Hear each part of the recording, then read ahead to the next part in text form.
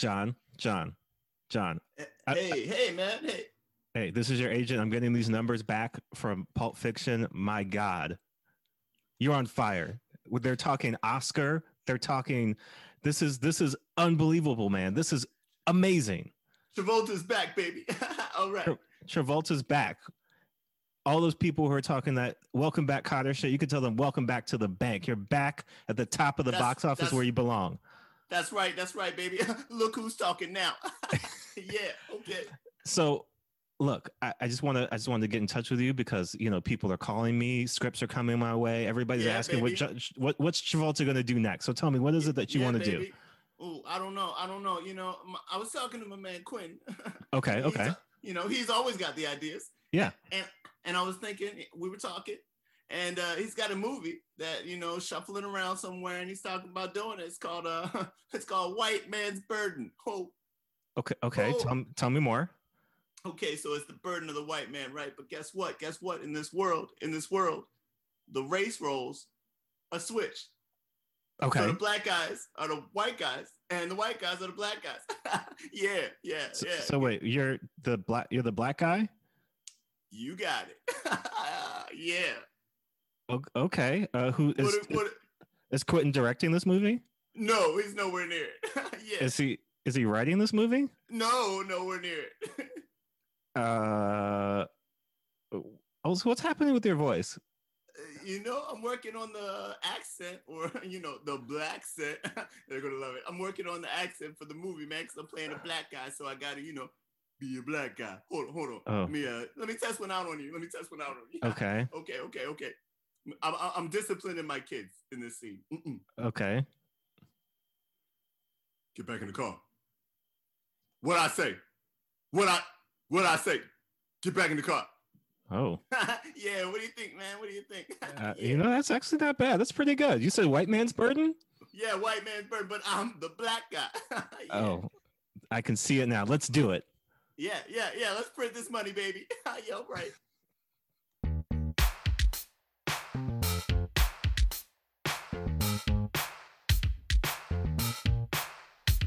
You can't save us. We don't want to be saved. You can't save us. We don't want to be saved. You can't save us.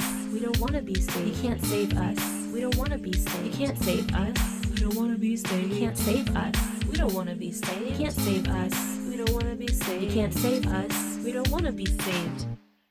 Hey everybody, welcome to White People Won't Save You. I'm your co-host Jordan Clark. And I'm Cameron Mason. And this is the podcast where we deconstruct the white savior trope in film and recontextualize blackness and people of color in those spaces. Because, my God, these movies, and specifically this fucking movie, back, we're doing these back to back. Last episode was Green Book. This episode is White Man's Burden, because they are like not even twins, but just like a foul offspring of like the worst of like this type of thinking. The worst of enabled white thinking has to offer. It's wild. This is okay. This is what happens when white people say yes to other white men and no one says no. No one along the way says no. Like, how did this movie get made and no one along the way was like, no, I don't like that? Look, or anything about it. Before we get into it, because I think if people do not know what we are talking about, there is a movie that was made in 1995 called White Man's Burden, which stars John Travolta and Harry Belafonte in a world. Yes, that Harry Belafonte. That Harry Belafonte in a world where quote unquote the roles are reversed, and Cameron has the DVD. We had to get a DVD. I had to ship him the DVD for this one, so we could share in this experience. But Cameron, I want you to read the back of the box so that people can really understand what we're talking about. All right, can I do my my best Don LaFontaine? Oh yeah, get it. All right, here we go. From the producer of Pulp Fiction comes a movie that will shatter the way you see the world. Set in a time where color roles have been reversed, where prejudice keeps the white man in his place. This is a different America. This is the world of white man's burden.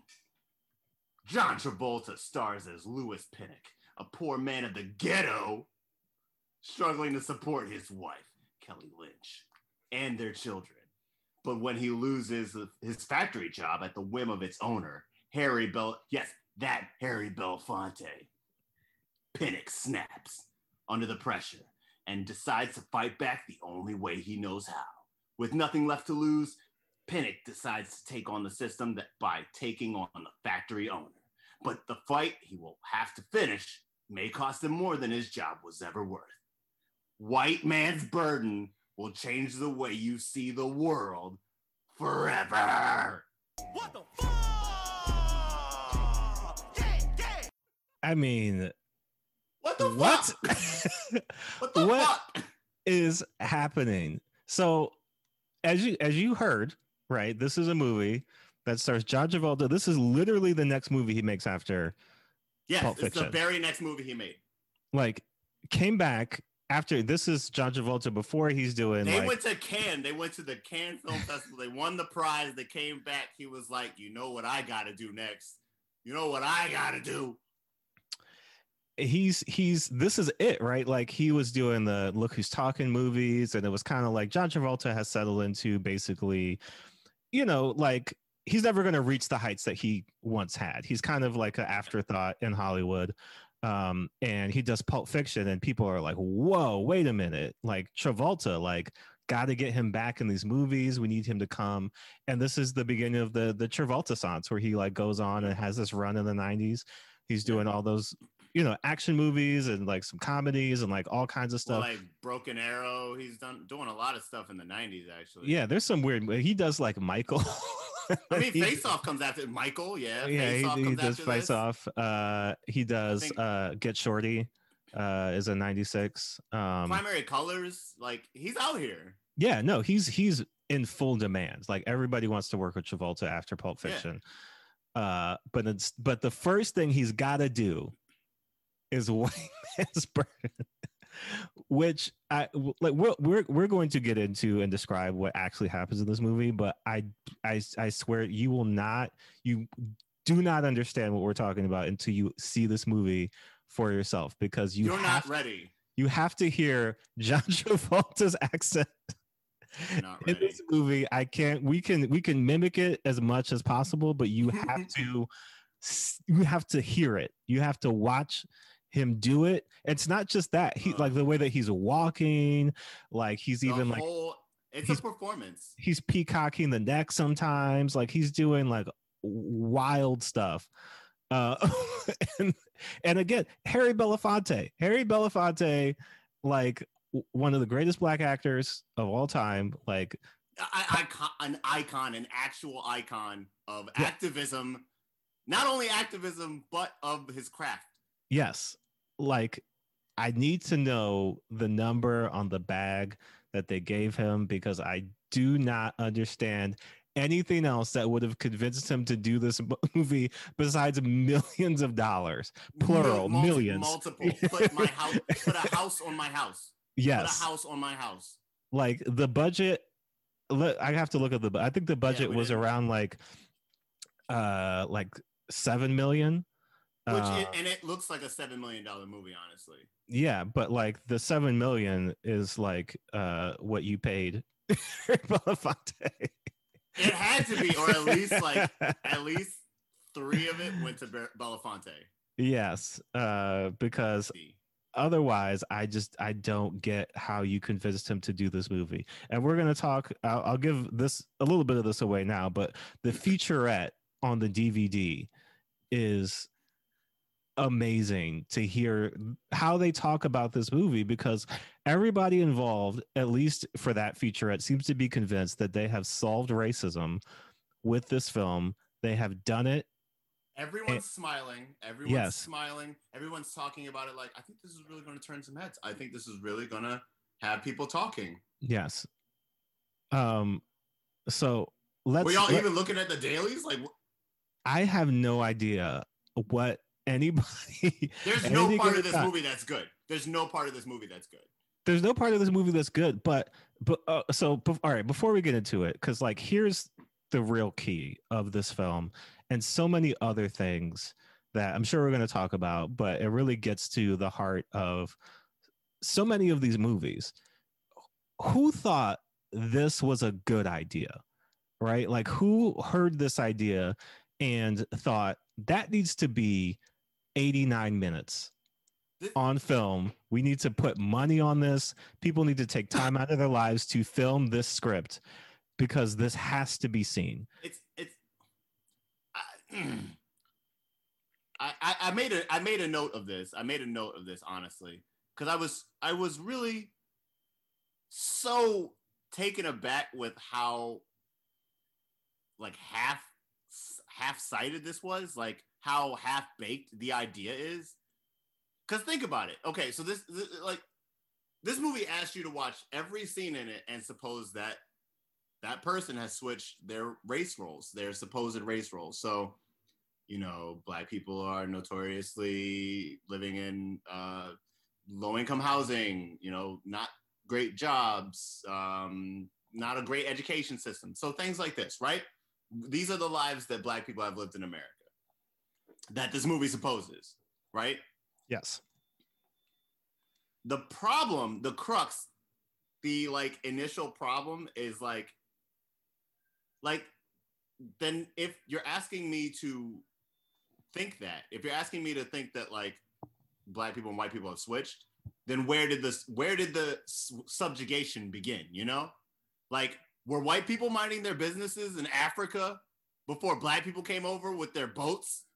Like, did white people invent jazz? Like, was George Washington some dude named Marcus Mobutu? Like what the fuck is up? I want to know where it started because it's like the movie just does it. Like they place you in the world and give you like a couple scenes where it's like, okay, so the cops are majority Black, or like, you know, all the Black people have nice houses and all the white people are like doing not so well. Like, you know, they have to work factory jobs or things like that. Base questions. But the movie doesn't give you the chance to like I honestly thought that the big reveal at the end of the movie was going to be, oh, like, I don't know, in some history book, you would have saw white people in Africa or something like that. Like, you know what I mean? Like the movie doesn't give you the chance to like put the pieces together to make the movie make sense for you. Instead, it just plops you in the middle and says, oh my God, like all white people talk like John Travolta's accent in this movie. And like because his mother, they don't. But the mother, remember the mother-in-law has a little accent too. She's doing a little something. But it's so she put a twang on that shit. It's so bizarre because John Travolta has made an extreme choice coming into this movie to do this accent where literally, besides the mother-in-law, nobody is doing the Black people aren't doing an accent. Like they're just enunciating, I guess, if that's anything. You hired Harry Belafonte, who is like an incredibly accomplished and trained actor. Yeah. So his voice, his original cadence, like the way he speaks is already, you're already asking, you kind of done the work a little bit. Yeah. I see what the choice is there with Belafonte because, you know, he's an accomplished and an accredited person, you know. He carries himself highly. So the way he speaks is already going to be, you know, it's already going to have that affect that the director's probably going for, where a Black person is speaking eloquently and all of their using all of the parts of their mouth and tongue or whatever. Black people do Shakespeare. Like there's, you know. Yeah, there you go. You know, like Black people. I was trying to tiptoe around it, but yes. Look, okay, so let's go all the way back because I think you hit on the key point here. I gotta do all the drops now because this is where it's at. But here's the thing. Here's the thing. This is a movie that gives you this big premise, right? It's on all the marketing. It's a high concept on film. the DVD. It's giving you this thing where it's like, yo, imagine a world in which black people and white people switch places, and then doesn't do shit. It doesn't follows up with it in no discernible way. There's no answers whatsoever. There's nothing. It's just like, you get it, right? Okay, let's move on. You know, and it's like, hold on a minute. If you're gonna give me this big idea, I need detail. I need definitive answers about what's going on, because, like you said, there are core questions to your setup that leave me fucked up. These are the only possible scenarios that I can imagine, and it seems like none of these are what actually happened. So, one, this takes place in a world in which everything happens the way that has already happened, and then at some point, black people became the majority. Terry Crews's worst nightmare, black supremacy, happens, and all of a sudden, we are now in a place where things flip-flopped, right? Right. Bullshit, because this is probably the most racist of all of the ideas, because this is literally what all the racist slave owners concocted up in their minds as an excuse to kill black people once they were no longer slaves, which was, oh shit, if they're free, they're going to do what we did to them. Right? Like, that's the excuse. Like, of course, why would black people not turn around and do to us what we did to them for hundreds of years? And yet, when you look at for real history, the second black people got free, it was like, oh, bet. Okay, let's just like mind our own fucking business. Mind our own fucking business and open our own businesses and live our own fucking lives away from white people. And then they're like, actually, no, you can't do that. We're going to bomb you and burn your towns down and murder you and kill your elected officials and all this other stuff. So it's like, which is terrible, because it's also the same way shit plays out in this movie. Yes. He switched the roles and he didn't even do anything. Like, the same shit happens to black people. Yes. It's not like they're calling black people white people in this movie. Black people are black people. They are just living their roles. Yes. You know? So that's what's crazy about it. So, like, why would black people, if all of a sudden we were given everything that white people have, turn around and say, like, people, the idea that supremacy is like alluring or like desired is great. That's a very much a white supremacist ideology, because like, I don't want that. It's not even that like, oh man, like, wouldn't it be, you know, terrible to, you know, subjugate these people and all this stuff, but it's just like, but even, you know, aside from that, like, yes, all of that is terrible, but like, but why though? You know, like that. I think that's the biggest concept. Right. Why is that a thing that you think black people want to do? so the movie right out of the gate makes Harry Belafonte a racist. Not a racist, but somebody who is like a eugenicist. Yeah, because the first things out of his mouth are white people. They're unclean. They're less educated than us. They're less civilized. Like, they're like genetically inferior. He says. He says they're genetically inferior. Yeah. I'm like, fam. So what? Because when you think about, and this is a thing that I guess white people just never think about, like what a world without slavery would have been. I doubt black people would have been like, you know what? Nobody's enslaving these people. Like, we should probably get over to the New World and colonize this place. Like, the idea, because that's the thing. So okay. Because black people are great at minding their business. So in the first premise, you have black people overtaking society economically and all these other ways, and they've decided that white people are going to get a taste of their own medicine, and we're going to do everything they've done to us back to them, et cetera, makes zero sense at all.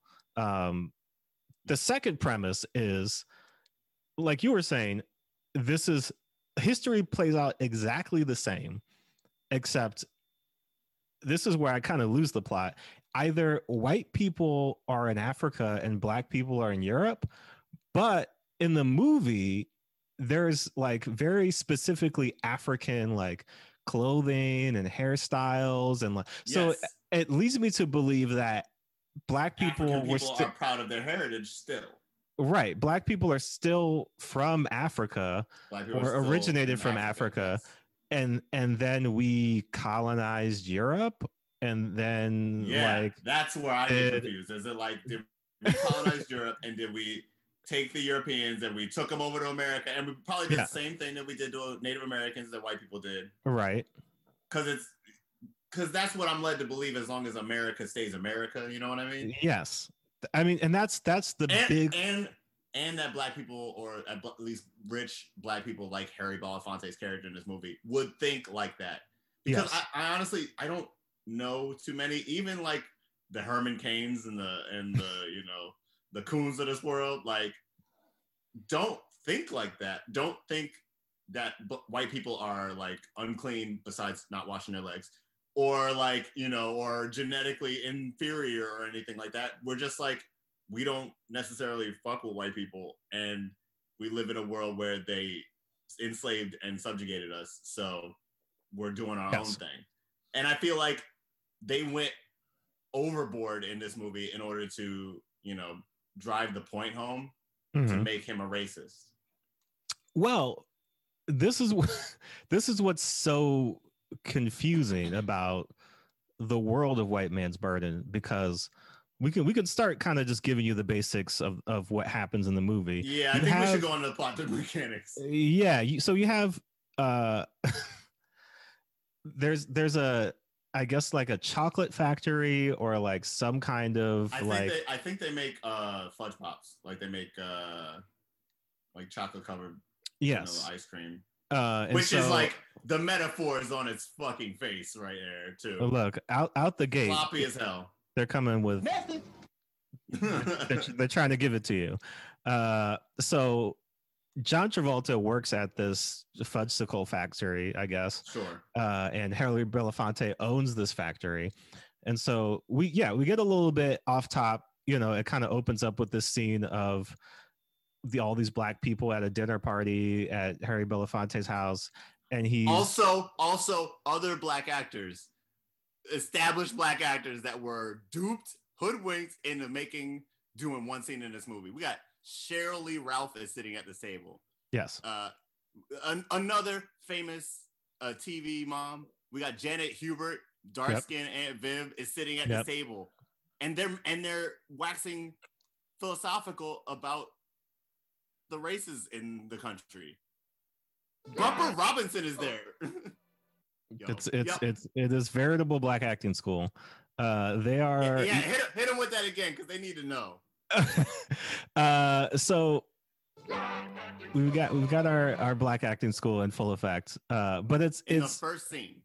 It's wild because what we're looking at is, again, we're being dropped immediately into, I guess, a black Illuminati meeting, and they're just like you know, talking. They have the white maid, you know, like they're really trying to drive home the point that, like, oh man, can you believe, like, look at the way this world works. Black people have white maids. It's crazy.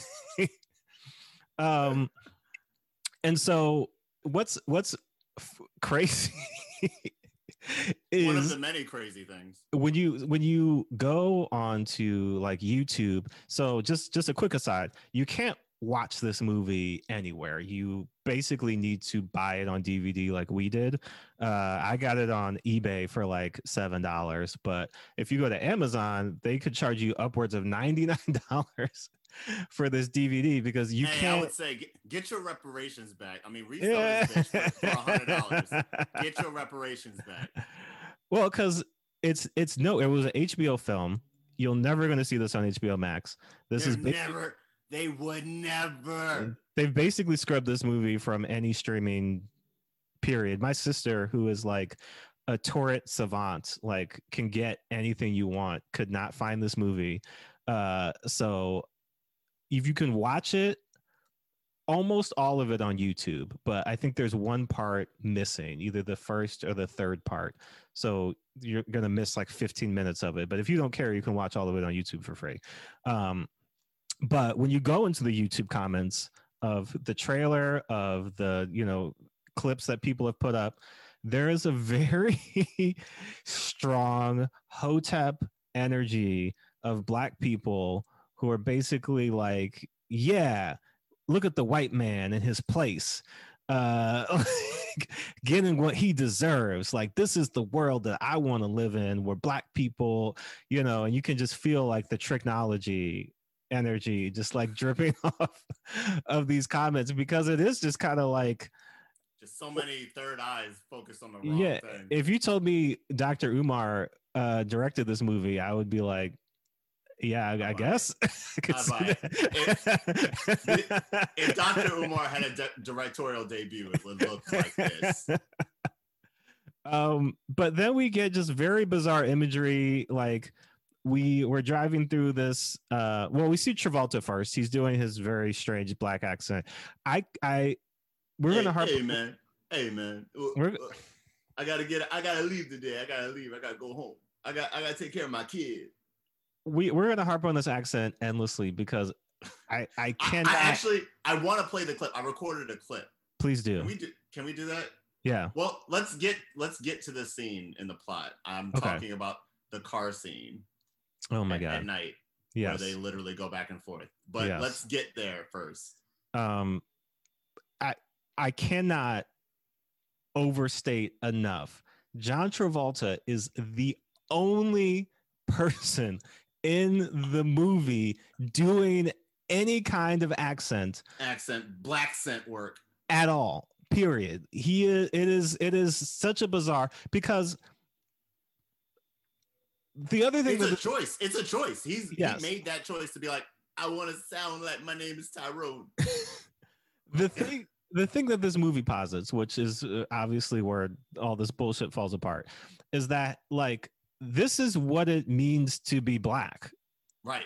You are poor. You are uneducated. You talk like this. You walk like this. You think like this. This is what Black people are, which is like John Travolta doing a minstrel character.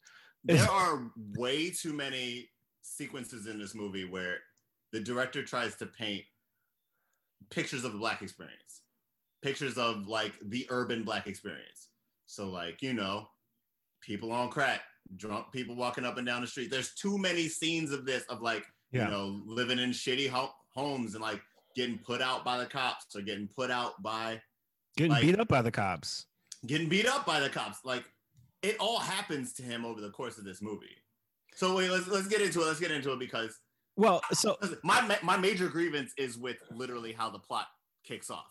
Yeah, but I think the other thing too is, before you get to that, so this is why this movie has no like basis at all, because really what it wants to be is a class allegory. Like, that's right. How any of this actually works on any sustainable level. But because it has zero concept of race and racism and Black people, history. None of this works at all. Like, all of it is just like the most bizarre. We didn't even get into maybe what is probably the most bizarre part of this whole movie. This movie is written, conceived, and directed by a Japanese man who, can I pull this up? Can I find this? Who basically said that the movie came to him because he felt like how, I guess, Travolta's character feels, and that like he didn't really fit in either world of America. Like, he was kind of like he was othered, right? But then he said he went to Japan, and being all around all Japanese people made him feel uneasy, and that like they're like not everybody should be the same. Like, So he made a movie about two experiences he's never had in his entire life, yes. and decided to make a commentary about like a $7 million commentary about that. Yeah, so this is the exact quote. Yo, I'm gonna need his face to feel the back of my hand. Desmond Nakano, who is Japanese American, created the film in part because of how we felt that to both American whites and blacks, he was them. He also tapped into the disorienting feeling he felt when he visited Japan, saying that for so long I had been different, it felt wrong to be the same. Why would you even okay? So say I'm gonna get minorly personal here. Go. I'm from Baltimore, Maryland. That's a city that's 70% black. I went to county schools, so I went to schools that were 90% white, right? So of course, duality right there. Not black enough for the black kids, not white enough for the white kids, and that's totally fine. Just like Mahershala, just like Mahershala in Green Book, just like Don Shirley in Green Book. God damn it! But here we are, multiple people in this world who, don't feel at home with their own people. I'm not gonna go make a movie about how Puerto Ricans feel when they like maybe if Puerto Ricans and Dominicans switch. Like, get the fuck out of my face! Get out of my face! Like the audacity for me to think that I can tell somebody else's story and I can like put it in flux. I can change it and have some sort of insight about like. Yes. Well, nigga, please. Because there's a lot of reviews that will cite the director being a Japanese American man and speak to him being a minority, and that he has some insight into the experiences of these characters, which again I call bullshit. Not because I am probably 100% certain that this man has experienced racism.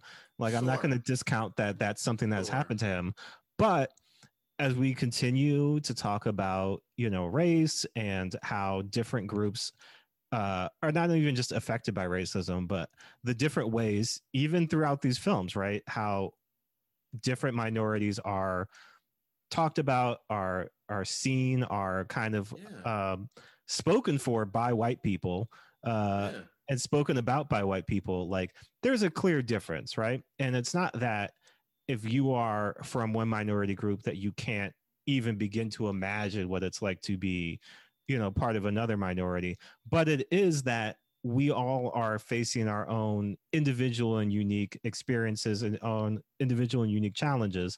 And so that, I can't tell you what it's like to be Asian American. I can't tell you what it's like to be an indigenous person. Like, I can listen to their experiences and I can know, from just being around people and having conversations with people, how they feel about certain things or what they're, being faced with on a day-to-day basis. And there are some unique situations and there are some universal situations, like people not being able to pronounce your name. That is a situation that multiple people across minorities can definitely relate to. Or, just certain microaggressions or things like that. Like, well, maybe his Japanese ass should have gave us a movie about that. But maybe 90 minutes of people mispronouncing his name would have been more interesting than what he did to Harry Belafonte. Because the broad strokes of this film, right? Like, this movie is broad stereotypes. Period. Which is why I want to get it. Which is why I want to get into the plot, because literally the plot starts with a stereotype. So, okay. So last thing, when we're going to Harry Belafonte's house, there's some very strange imagery where we're just driving in this neighborhood. And there's, if you're familiar with the lawn jockey, which is kind of, there's the minstrel looking like jockeys that are just, on people's front lawns. Yeah, darkest of blackface, reddest of lips. So they have a white version of that, which again, I really want to talk to like the. I bet he kept it from the process part. I bet he kept it after the movie was done, like a full Oscar. I want to know whose job it was to paint one of these white. because that's just somebody who shook their head the entire time they did it. It's like, God damn. I'm gonna get this check though, but God damn. But yeah, Cameron, tell us what happens when John Travolta is tasked with bringing Harry Belafonte this important package. An important package. He's sent with an important package to bring it to Harry Belafonte's home, and his wife. Well, when John Travolta arrives to the house, he has to go around back. So he goes around back, looking for the door, and he sees nothing. Cut to Belafonte and his wife, played by Margaret Avery of The Color Purple fame. Yes, and just a great black actress. She takes off her robe or takes off her towel, and the audience doesn't see anything, but John Travolta sure does. He's checking it out. He's checking it out. He's looking at the goods, and Harry Belafonte gets a whiff of that. You looking at my wife? Mm. You looking at a black man's wife? Mm. Oh no, you gotta die. So he literally goes and tells his underling, whoever's next in line, COO of the company or whatever. Yeah. Another black guy. Hey, can you just fire that guy? Fire that guy for looking at my wife? Yeah. He doesn't say for looking at my wife. He actually says, we'll talk about it later, but he says, I need you to go, fire that guy. So cut to back at the factory, Travolta's making these fudge pops, and they call him in an office. I need to talk to you, Pinnock, you've been doing good work. You're a good guy. You're a solid guy. Oh, wait, you're the guy that looked at my boss's wife? Actually, I have to fire you. Yeah, I have to fire you. And Travolta's character, Lewis, he gets freaked out. He's like, whoa. Just 5 minutes ago, you were saying I'm a great fudge pop maker. What are you talking about? And he said, I got a kid. I got a wife and a kid at home. And the black guy goes, I'm sorry. It's not even about that. And he goes like, what is it about? In his black accent. And they go back and forth until Travolta eventually gets fired. He goes home that night. So to put a pin in that, the plot is moved by the stereotype of looking at a quote unquote white man's wife. Yeah. Disgusting. Like just like nasty. Like, because in my head, I'm thinking Desmond Nakano, the director, is sitting at home, type right away. And he's like, what would make a white man angry these days? Oh, if he's looking at his wife. Wow, I catch a nigger looking at my wife. Wow. Like, so that means that he had the foresight to be like, oh, that's a good idea. That'll kickstart this plot and emotion.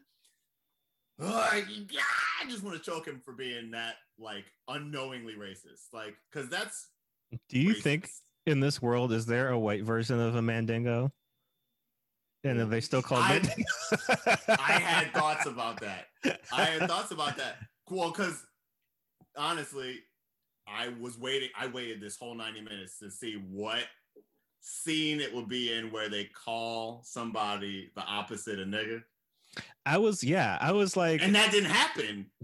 Not only did that not happen, there was not even an attempt to, coming off a Green Book where there was just like, how many different words can we think of that aren't nigger that we can say? Dude, that they even sound do it like in Cool Runnings. They even do it in Cool Jamaica. Yeah. Get out of here, Jamaica. But this movie is like, there's no racial slurs in White Man's Burden. It's like, this movie is an R rating. Yeah. This piece of shit has an R rating, and you don't even see. There's no boobs. There's no boobs. The violence is whack, and they rarely curse. Honestly, I don't know what the R rating is for. Honestly. Yeah, it's very R bizarre. rating. So it's like, if you're gonna be R, if you're gonna go all the way and like totally excise an audience from seeing this movie, why not go all the way? Yeah, why not go all the way?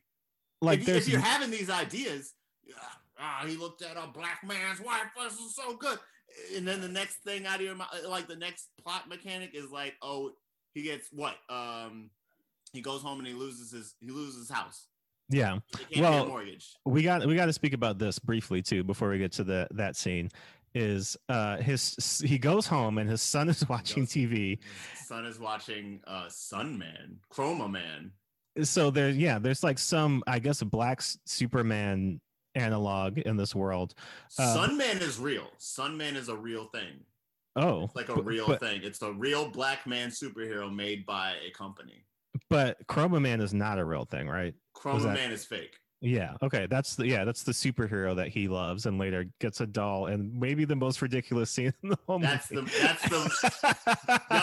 That's he read The Bluest Eye right before he wrote this movie, and he was like, Toni Morrison was onto something, but she didn't quite get it.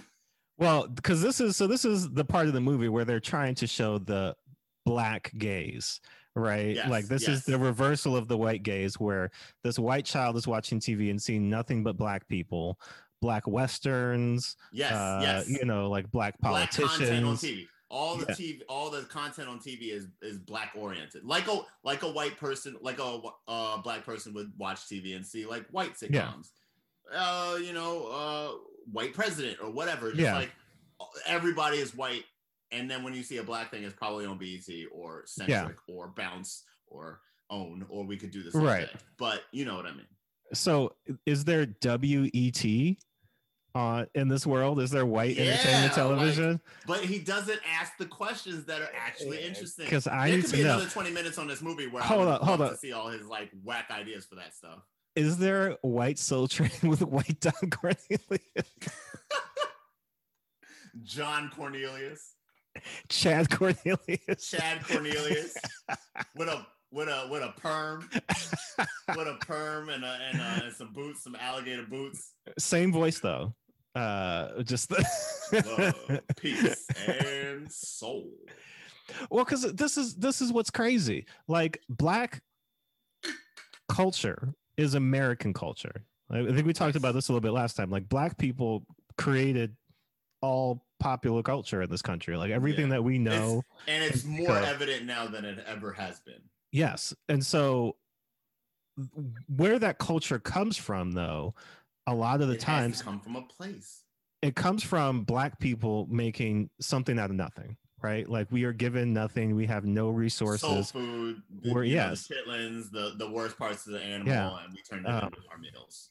Yes, like when you think about a cuisine, when you think about jazz, when you think about rock and roll, when you think about did white people invent jazz in this movie? Like, well, they finally invented rock and roll in this movie, I guess, because they who else is going to do it? But that's the thing; those forms of music came from the Negro spiritual, which was invented because of slavery, which, if you follow the thread all the way back, like you're not doing all of this just because you don't have anything better to do.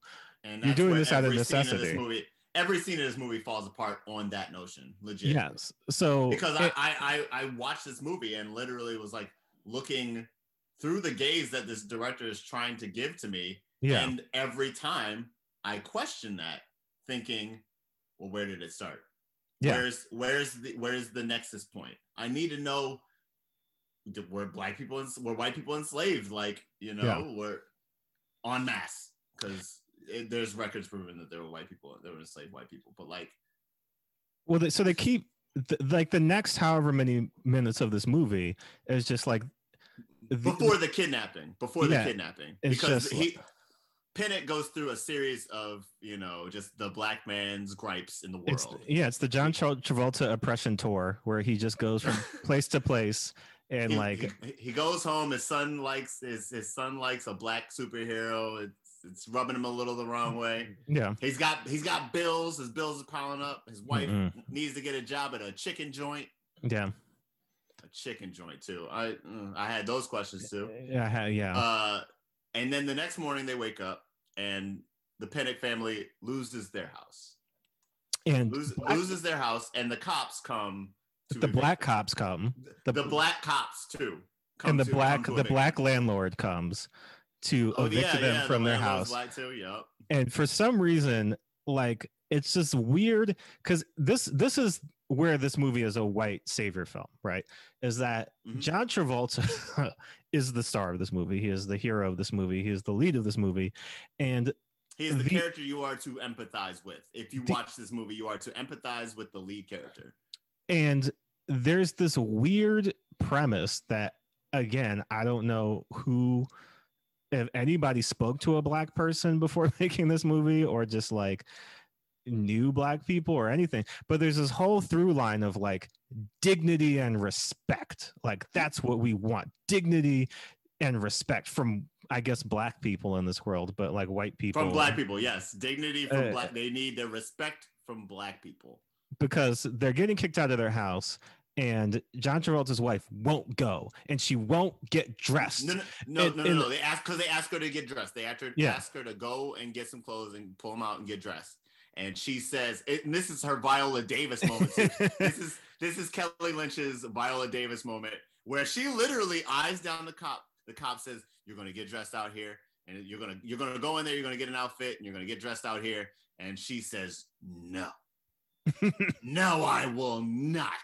This is my house. This is my house. I'm gonna go in my room. I'm gonna get dressed in 15 minutes, and I'm gonna come outside when I think it's ready." And then the cop has a moment, and he says, "Oh, all right, you noble white woman, you noble white woman. I'm sorry, I even tried to get you to lose your decency in front of me, like countless black people have been on tape over the past like 5 years." Like, what was that? There was a story maybe like 2 years ago, or even more recent than that, of this black woman who was at her home. I think she had like just gotten out of the shower, and one of those situations in which the cops and SWAT are called to the wrong house, and they burst into her house, and she's naked, and she is just like, "Let me put clothes on." And they're like, "You can't do." They've got her at gunpoint, you know, and they're basically like, you know, she's standing there naked for like upwards of 20 minutes because they won't let her put clothes on, because they assume that she's a drug dealer or whatever reason they came to the house. Then they figure out they're in the wrong house. And then they're like, "I guess you can put a robe on now." And then, typical of everything, no apology, no nothing. They're just kind of like, "Okay, bye." And it's like, in what world do you think? So where's the dignity and respect? Right. In what world do you think you get to, like, yes, wouldn't we all love to have dignity and respect? But the way that things typically work is that that's not an option for you because you're black. Like, they just take what they want or do what they want. And so, yes, constantly, like, in every situation. Yes. Sometimes, like, honestly, this movie doesn't even play it right, because if this movie was trying to give you the black experience through a white gaze, then Kelly Lynch doesn't get to go in the other room. There's no. They have guns in their faces. Yeah. Kids out or not, they have guns in their faces. That scene does not end like that. They have guns in their faces, and cops lie about shit all the time. So if they just like slapped her around and then was probably would have grabbed her up, at least grabbed her by her arm. Oh, this woman. Yeah, she was getting belligerent. We didn't have a choice. They missed an opportunity to like get real about that shit. I mean, this movie's missing opportunities all over the fucking place. But no, yeah, no. There's nothing realistic, because then the following scene is John Travolta going to what I guess is a temp agency of some sort, talking to the black woman who is at least running it, or has a high level job there. The black woman behind the window. And he's like, "Hey, baby, can't you just, I don't know, give me, the jobs that you hold for the people that like, I'm just trying to work. I work hard. I got a kid at home. I've been doing this for a long time." Yeah. And his whole thing is like, "Oh man, like I can't live on, the wages that, these jobs are trying to give me. Like, there's no way that I could survive on this." And it's like, one, duh, two, that's why black people have like 6 jobs. And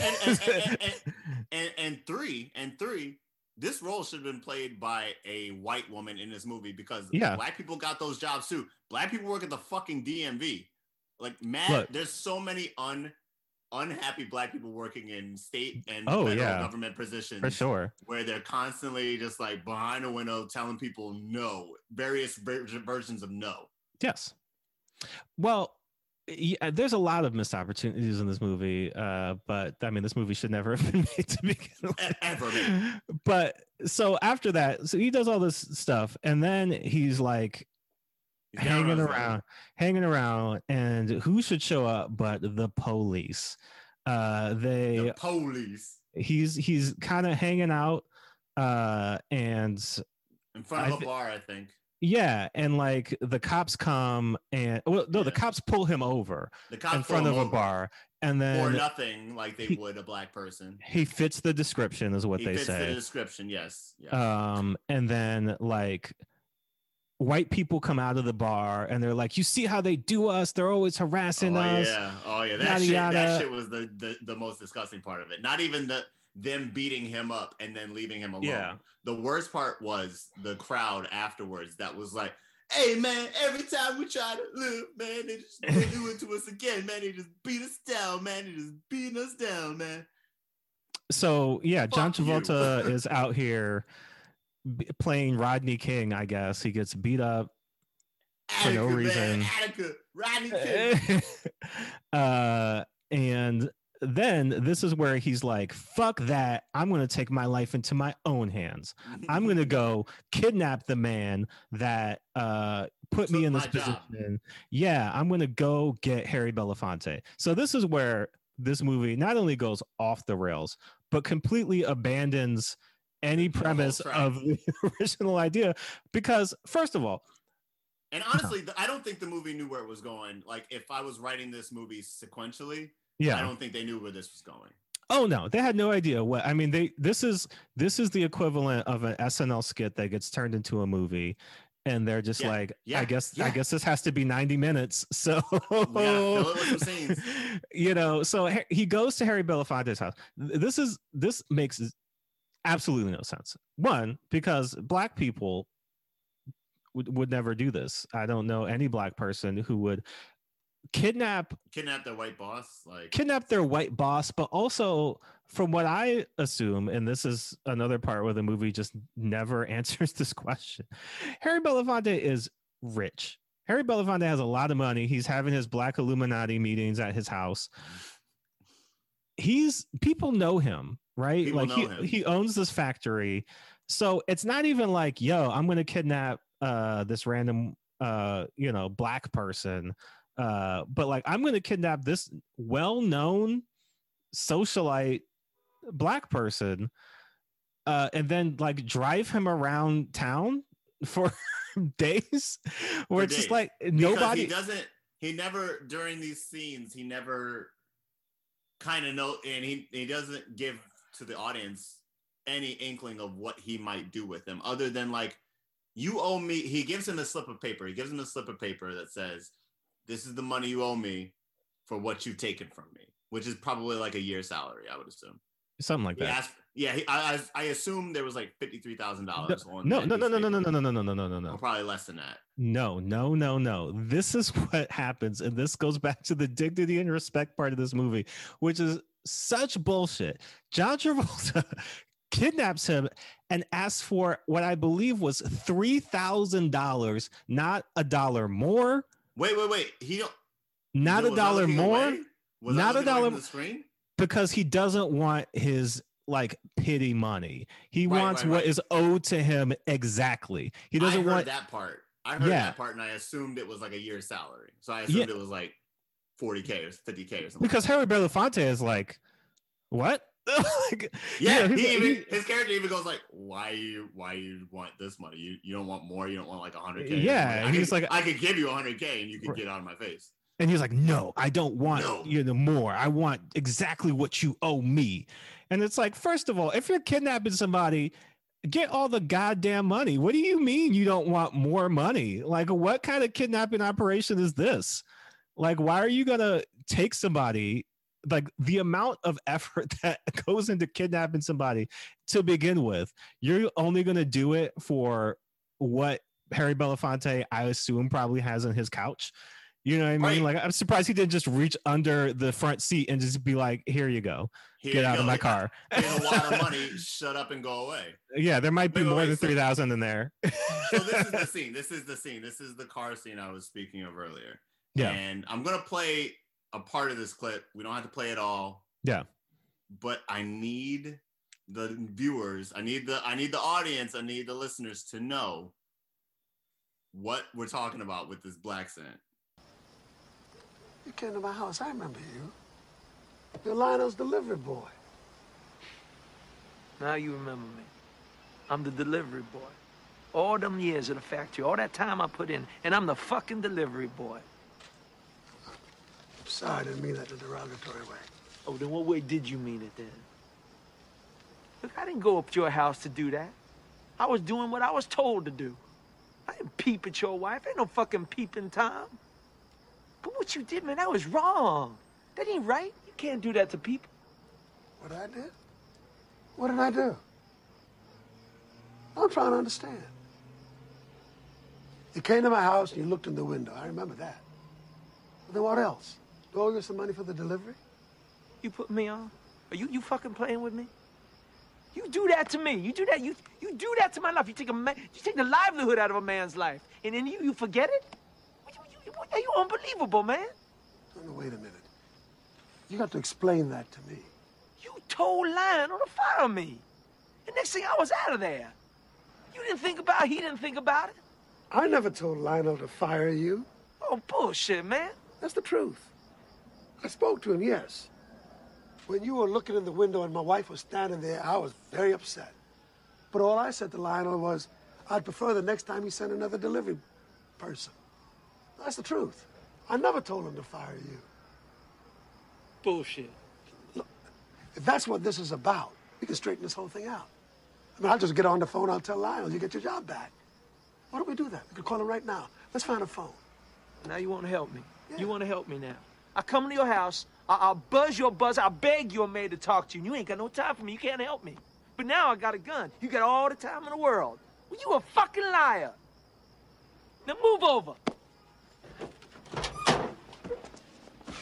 You a fucking him. lie. You told Lionel to fire me. I swear to God, it's like if any black person he ever knew after that, like met him and they saw that movie beforehand, they slapped the shit out of him on principle, like off rip. I'm gonna slap you for that movie. Just the whole like him doing this voice is crazy because like it fluctuates when he gets mad to the point where when he gets mad, that's where it like loses the syllable, where it loses like the consonants and stuff. Yeah, he starts going full like, I guess, you know what he thinks black people sound like. Right? Yeah. I don't know. I don't know who he's doing, what he's doing. He is doing what he thinks black people talk like. I mean, think about it. The dude spent 3 months riding around in a car with Samuel L. Jackson. What do you think that accent came from, man? That might be Minimal research done. Did he may have just soaked up Sam Jackson and just like this is him trying to do Sam Jackson because it is. Hey man, like listen, man. I mean, he's going full Al Jolson. Like this is like very close to like it's problematic as fuck. He might as well just start soft shoeing at a certain point because hey man, like I got a wife and kids, man. You told Lionel to fire me. How dare you? So this is the rest of the movie. Like I mean, the rest of the movie is literally them driving around LA, probably wherever the fuck they are, driving around, and after a while, Lewis loses like the gumption to get the money because they're driving around on like a Friday night. You know, the bank's closed. So okay, let's stop at that part because I was like, huh? This part threw me all the way off. They go up to a bank, like a drive-through window at a bank, and John Travolta, you know, has Harry Belafonte at gunpoint. He's basically like, "Yo, get the money from this person." So Harry Belafonte, like, you know, is doing his best. Hey, you know, it wasn't clear if this was his bank or just a bank. I didn't understand what was happening, but he comes up and he's like, "Hey, I'd like to withdraw, you know, X amount of money." And the teller, who was white, is at the window, and he's like, "Oh no, we're closed." And Harry Belafonte is like, "Oh no, but like I need to take out this money." And he's like, "Nah, you know, it's whatever time it is, and this is closed, and you can come back on Monday." It's like a Friday night. It's the end of the week. You know, and Harry Belafonte starts to get indignant, and he's like, "Wait, who's your man? Let me talk to the manager. I need to, X, Y, and Z. I need this money." Yeah. Hold up a minute. Harry Belafonte is, again, supposedly not just a very rich man, but like people know him, right? Like he is not nobody. He's I a have pillar to of the community. Yeah, I have to assume he is some, in the same way that, do you know everybody, every rich white person in your city who's, owns a Right, of course construction not. company, whatever. But like, but a bank would because they've got money. You know what I mean? Like, they've definitely given that nigga a loan at least twice. yes. So the idea that Mr. Belafonte, like, of course. Yeah, like the fact that, and this is the premise, right? This is a white person speaking to a black person in this world. So this would be the equivalent of some black person when, the rich white land developer guy comes up to the window and is like, "Hey, I need to make a withdrawal." At 5:03 when the bank closes at 5 and is talking about, "I need some money." And they're the bank like, refuses him. And they're like, "No, you can't have money because we're closed." It's like, hold the fuck up. That's what white people do all the time. Every day. Specifically rich white people who are just it's like, gonna "Nah, happen next week. The bank is open when I say it's open." Somewhere in America, exactly. Somewhere in America, some white man is going to the bank after hours demanding full service, and he gets it. Let me get this money. This is my money. Get this money, right? You don't even ask the question. So this whole scene is just like, I guess they're going for the "let me speak to your manager" indignant white person. But it doesn't even play right because the plot mechanics, like it needs them to like roam the streets at night. Yeah, it would just be like, why would they say? Because it's honestly, they don't even do a whole lot of roaming. This happens at like the hour mark or like at least 50 minutes. So you got 30 minutes left in this movie, and they wander the streets. The only major scene is the one where they pull over at a hot dog stand. Well, before we get to that, we do have to talk. We have to talk about this movie does this. Like, this is what is another just bizarre part of this whole film. This is the fundraiser. Are you going to do the fundraiser? Oh, even before the fundraiser. So this movie is serious. It's deadly serious. There's no humor in this movie. Yes, this is a fault of the movie. Yeah. And it's fully humorless. It's not even clever. Yeah.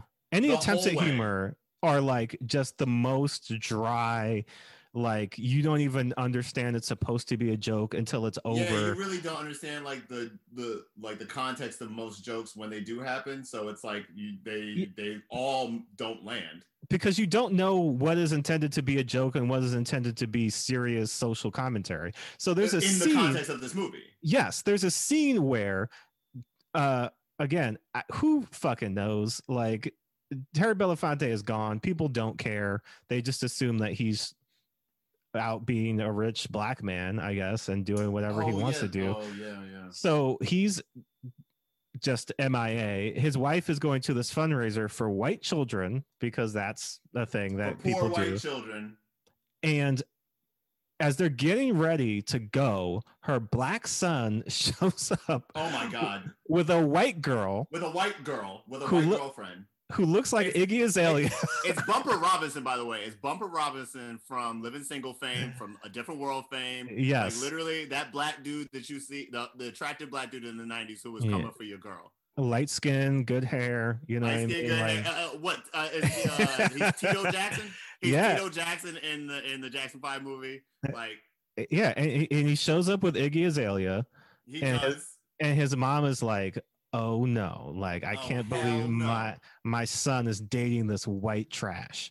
But that's it. That's the end of the scene. It doesn't even progress. That's literally the scene. And when they go to the fundraiser, when they go to the fundraiser, she's not there. She's not there. So there was obviously like, she's not coming in my house vibes for coming off of Margaret Avery. But it's just like, what is so what was that happening? Scene for?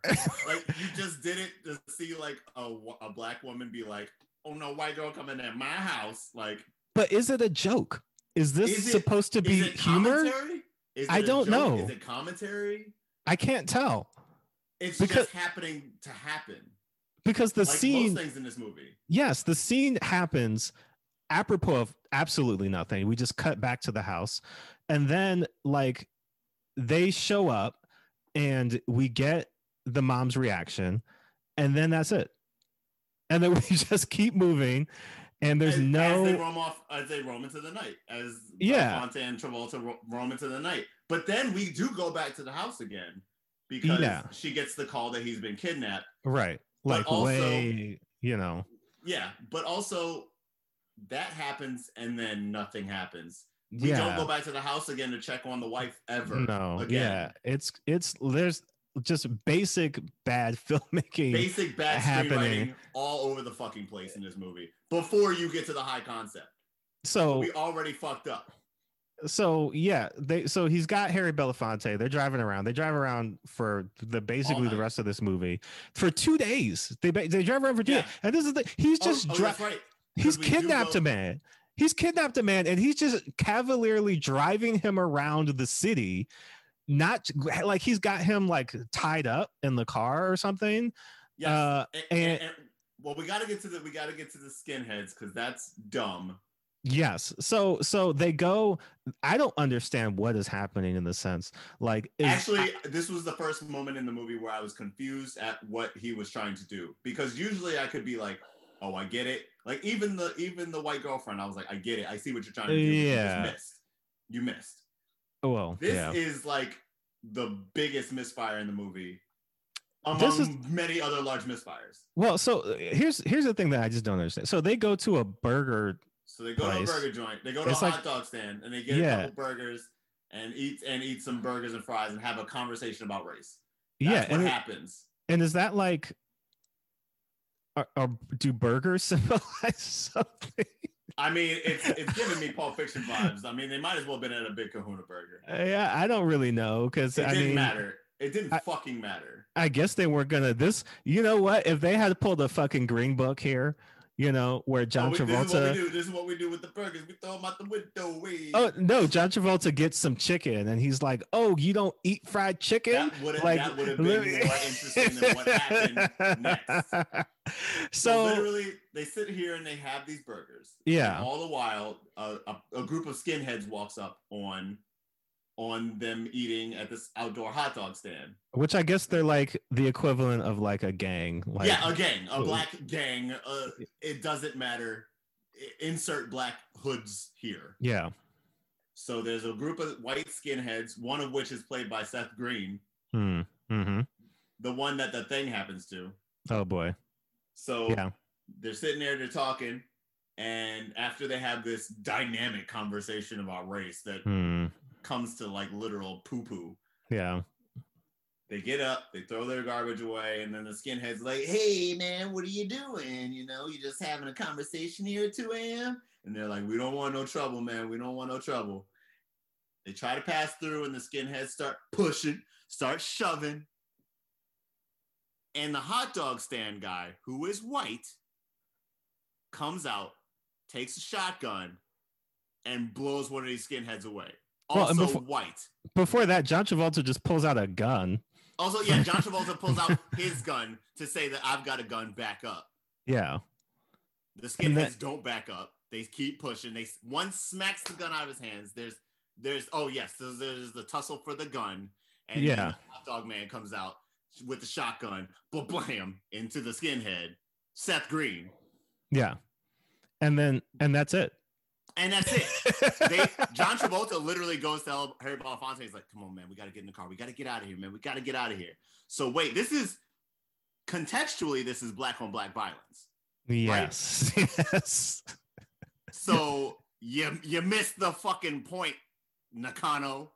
Well, you missed the fucking point, because if you wanted to see like the violence that happens in the world where there's like no care for black life in this world, Yeah.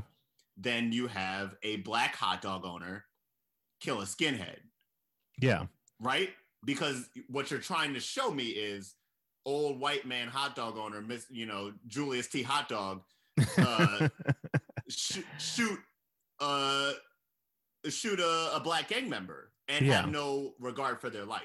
Yeah. Now, what you've shown me in this movie is a white hot dog owner, Curtis T. Hot Dog, shoot the skinhead in the chest. So you've missed your point. Well, so there's Because a lot. Everything in the movie is loaded. You can't Oh, watch yeah. any scene. This movie demands that you watch every scene. It's the with most that in important mind. movie ever made.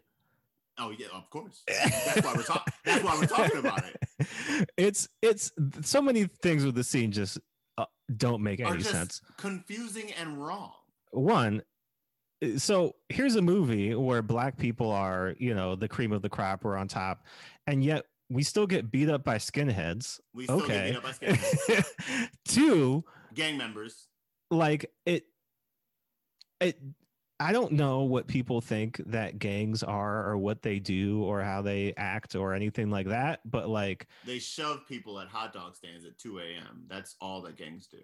if you're in a gang, right? Like I know people think these kids are stupid and like reckless and like are just out here doing whatever, but I feel pretty safe saying that they're smart enough to not murder the like well-known white Right. owner of what I mean? We ain't out here doing that. They might be like, oh yo, that's whoever, they might clock them. They might be like, oh, that's like so and so. Sure. But like to run up on somebody and just shoot them or like try to take their stuff, like the consequences me? and ramifications of that, like that's heat that you don't need. Like you already got enough heat, enough shit going that's on. why they escape. That's why they escape. That's why John Travolta says, "Get in the car, man. We just gotta go, man. We gotta." Oh, go. I'm talking about the gang members. I'm talking about why would you do that? Like, why would you do that? Like, why would you just shoot a random, I guess, in this world, black person, and just like bring the cops down on your neighborhood more than? I mean, it's like shooting a cop. It's like if you have to, you shoot a white man in this world, and the cops are coming for you. You will be found. Even if you think you're as smooth as possible, right? You will be found. If you're in a shootout, persecuted. That's one thing, but to just kill a black person in this world, I would assume that's tantamount to like, yeah, you want the cops to come and just raid your neighborhood and start like fucking shit up. So like, why would you do that? Like, yeah, because that's the thing. Like, it would be a whole other situation if it was trying to make some commentary about like crime or whatever, but like it's not, because the movie is not smart enough to be satire, right? Like it's not smart enough to play on these tropes and these stereotypes and these things in a way that's like, oh, that's like a clever inversion, or like I see what you're trying to say about none of it. It's like, no, this is what, again, they think black people are like. They think black people are in these gangs. They're just roam the streets and cause random and just chaos. Fuck people up. Like instead of like protect their neighborhoods, which is what even most gangs are really what they're trying to do, is protect their neighborhoods from police intervention and or even or bringing bad things into their neighborhood. Yeah, gang crime, when gang members are in conflict, 99% of the time it's with other gang members. Other gangs. People get shot and killed. Like, we're not promoting gangs in any way, but like, gang life is dope.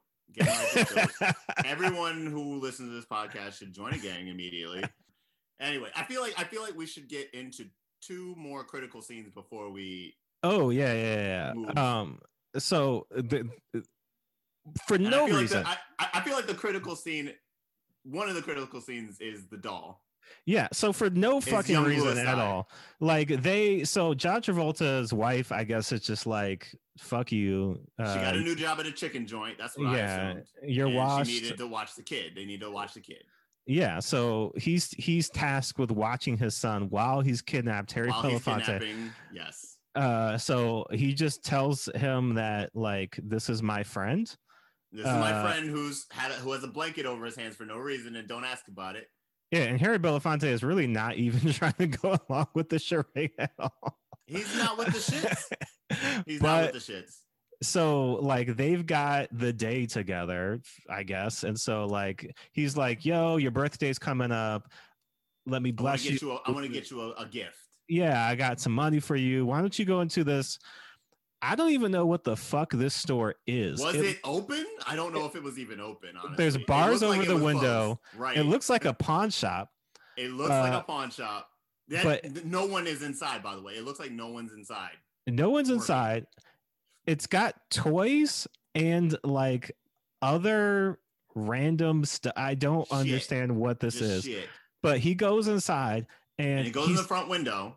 And he's in the window. And so he's got like, you know, was Chroma Man? The Chroma Man doll. Chroma Man is black. Chroma Man. So he's got Chroma Man. So John Travolta is outside of the store. Outside of the store.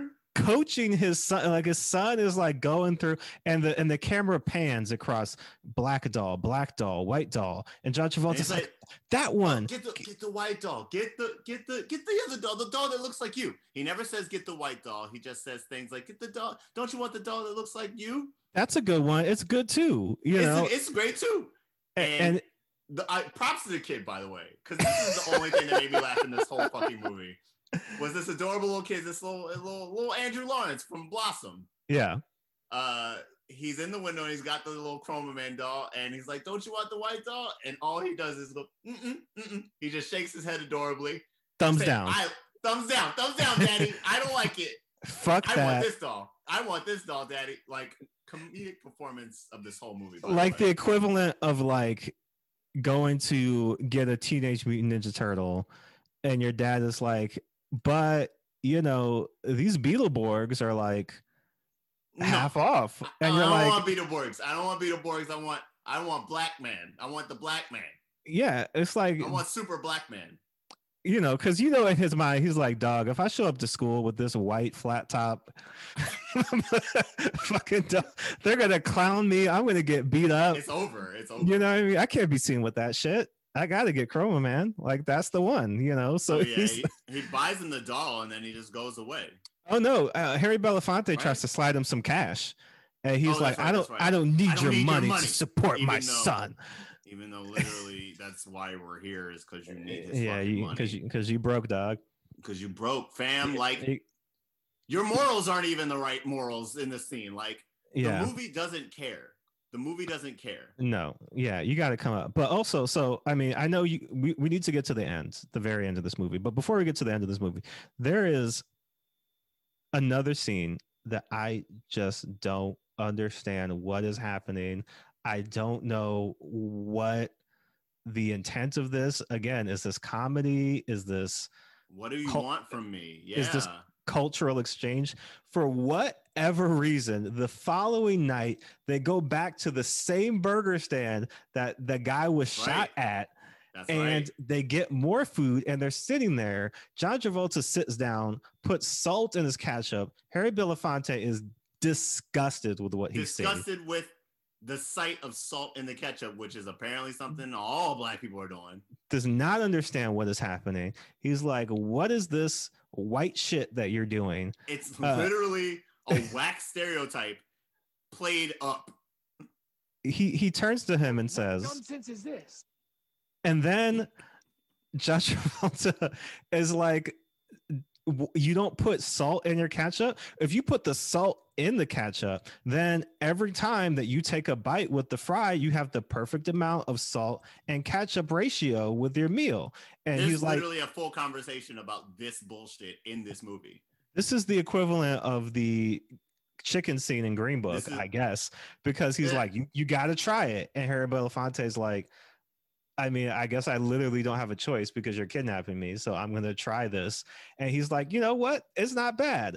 And I'm like, is this cultural exchange? Like, is this what's supposed to be happening right now? That's the point where I wanted to throw this fucking movie out the window. Like, is this a moment? The copy out my window and hopefully it will land in a dump truck. So, okay. And last thing before we get to the very end, John Travolta, like, what do they try to do? Harry Belafonte gets away somehow. Like he just gets out the car and starts running. He sneaks away. He sneaks away from the hot dog stand. Yeah, he just starts running. John Travolta chases him. Into an alley. They run into an alley. They run down a block. He jumps on top of him. He eventually gets him back, subdues him. All the white people are coming out because, of course, we're in the hood, and the white people are like, "What's going on? What's going on? They're fighting. Whoa, a white guy is fighting a black guy. Whoa." And so then, like, he takes him to like this, like an old warehouse. Warehouse. And Harry Belafonte, I guess, has like a heart attack or something. Yes, they talk in the movie about how he had, like, they said heart attack twice in two different scenes, and I was like, well, he's gonna have a heart attack. Yeah, he's like movie rule says he's gonna have a heart attack in the third act. Yeah, his sugar is high.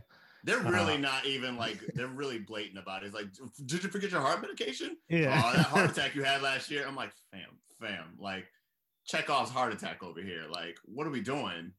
So the bullshit that this scene is utterly just fuck. Go ahead. They go all the way, right? So Harry Belafonte's having a heart attack. John Travolta's driving around. Of course, they're in a white neighborhood, so there's no hospitals around. No hospitals. He's got to get him to a hospital. And so what does he do? He stops the car. He gets out and just starts shooting into the sky, into like businesses. I don't know what time it is at night, but like he's just late. I would assume it's late. He's shooting.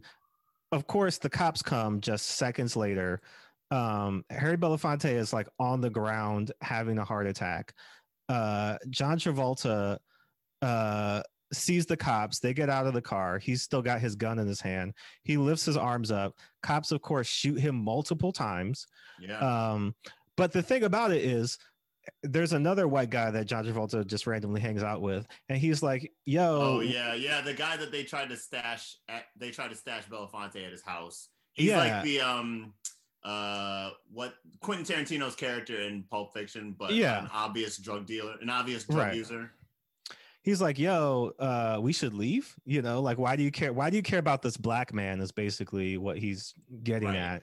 And John Travolta's dignity and pride. And no, man, we got to take this guy to a hospital, man. He's got to be the noble sacrifice. We got to take care of this guy, man. As bad as Harry Belafonte has been to him, he's a good person, and he's not going to let Harry Belafonte die. And so he summons the cops with his bullets, and they come, and of course they shoot him to death. Yeah, they shoot him a million times. Harry Belafonte gives him a wistful look of, I'm still alive, but I respect you. I respect you. Harry Belafonte respects John Travolta's, and racism gets solved, like literally right there. I've never experienced racism since 1995, and because of that look, because of that wink that he gives him. Look, man. Yo, fuck this movie, man. Yo, don't hit me. White people are crazy. White people are crazy. This is wow. Oh wait. The actual epilogue is the message. So we'll get that message drop ready. Oh, I got you. Belafonte goes to Kelly Lynch's house after her husband's been shot a zillion times. Hashtag Lewis Pinnock, White Lives Matter. And goes to his house and brings her the actual money that he requested in a little manila envelope. And Kelly more. Lynch, and more. Yes, this should get you by. This should, help whatever you need. And Kelly Lynch has too much dignity, has too much respect for herself. She refuses that money and tells him to shove it. That's the end of the movie. Hey! No. The end of the movie is John Travolta's white son watching Harry Belafonte get into his car and drive off. And the implication is he's going to grow up to be just like his dad. Yeah. He hates black people now. He hates black people now. Because of what they did to his father. Fuck out of here. Cameron, what is the message of this movie? Don't trust the producer of Pulp Fiction to have a hit every time, man. Like, God damn. don't know the last 10 minutes of this movie. I have no idea what I'm The movie supposed. just kind of fizzles out, by the way. Like the energy of the movie fizzles out. Yes. Also, this is my biggest complaint about the whole movie, and we're not even reviewing it anymore. But the movie has the audacity, outside of all the bullshit that you just watched over the last 89 minutes, 90 minutes, 89 minutes. This movie isn't even a full hour and a half. This movie is boring. This movie is not even interesting. It's boring. It's extremely boring. It's extremely heavy. Boring. It's shot boring. The script is obviously bad. It's so heavy-handed. And it's heavy-handed, and it doesn't even like ask the questions that it wants to ask. It tiptoes around the very questions it wants to ask.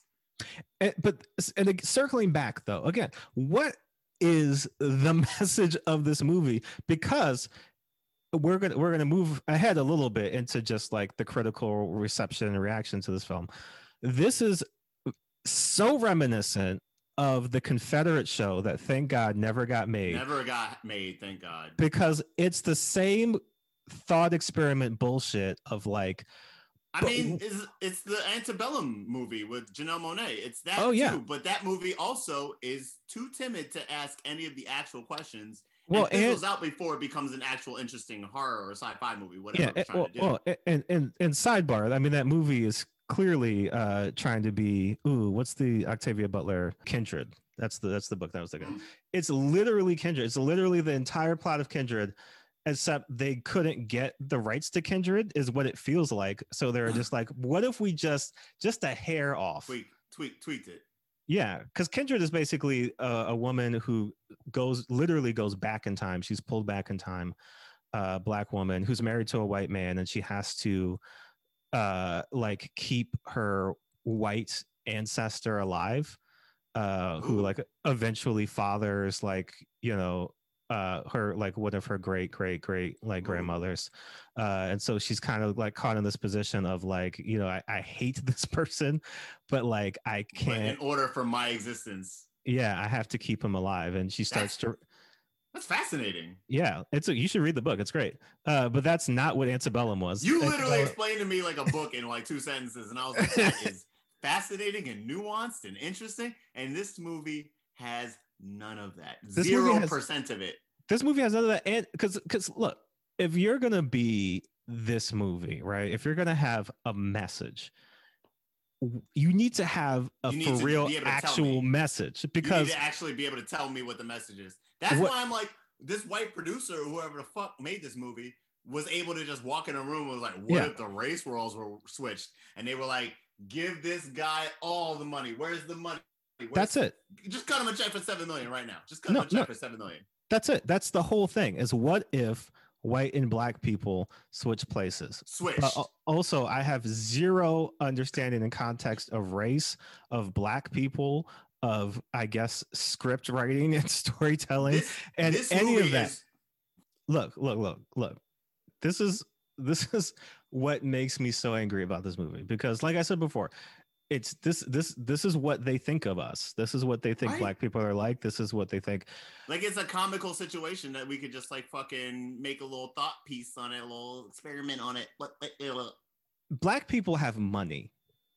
There are rich Black people. Black people had money in 1995. Yes.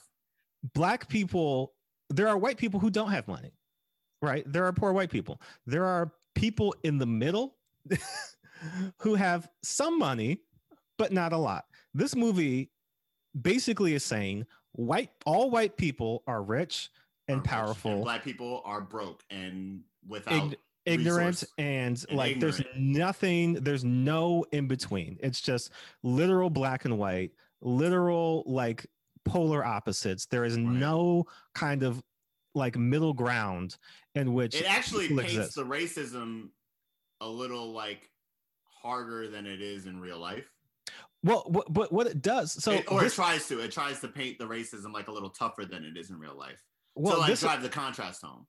It does, but this is where I have the biggest gripe of this movie, and that is, this is not racism, right?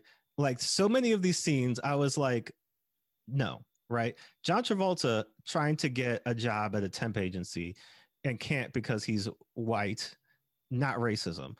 Racism is your name is Tawanda, you have a PhD and you can't get an And interview. you can't get a job. Yeah. You can't get an interview. You can't get an interview. They will not look at your resume because your name is Tawanda.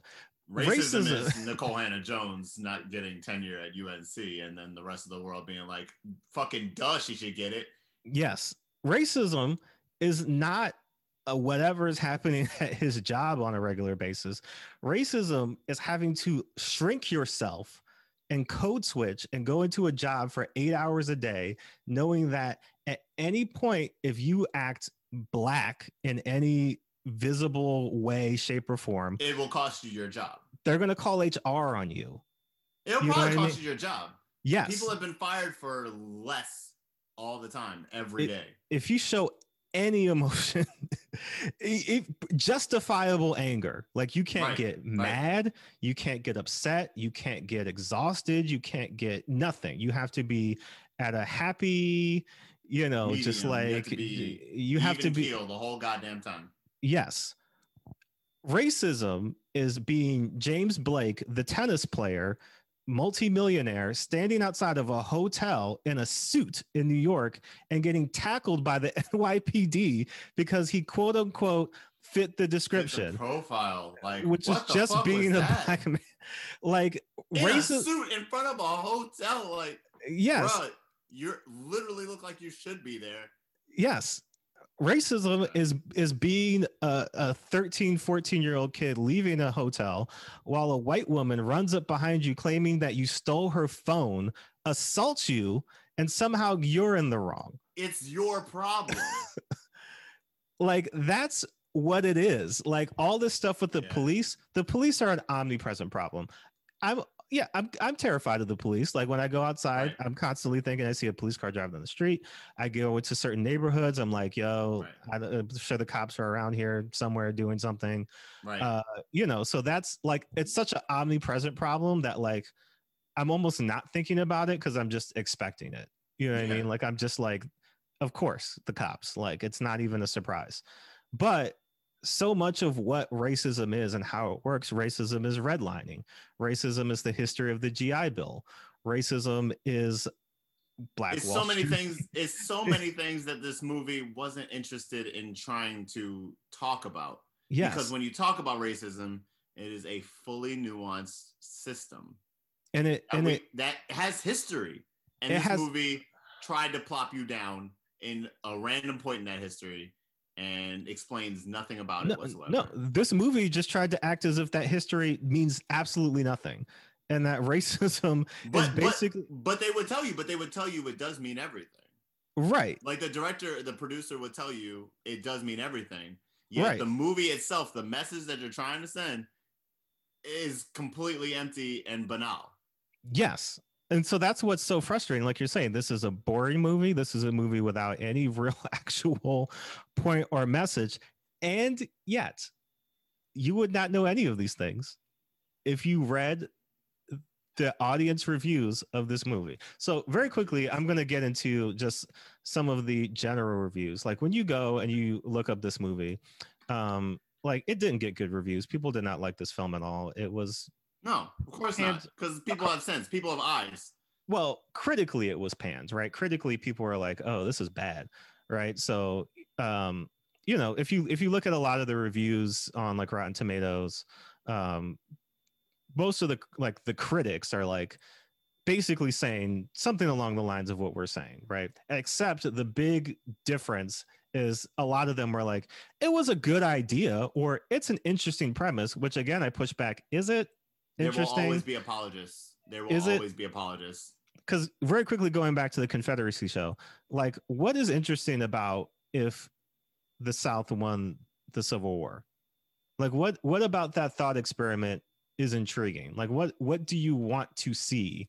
And what do you think you'll gain? What do you think society will gain from conversations about this?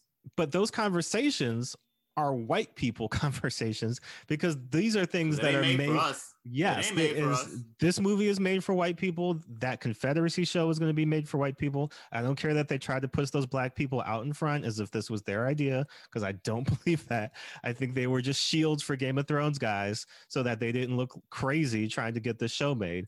But there's nothing in those ideas that warrants a television program or a whole movie made about it.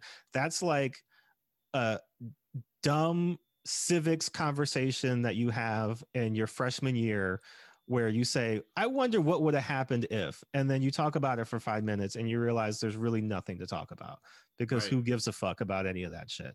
So this whole premise of, yeah, but what if things were like, This is tell me what things are, first of all. I mean, like from the back of the box, whatever the roles, things are about to change, like all of this like big dramatic verbiage that amounts to literally nothing in the actual Zero. film is so crazy because why?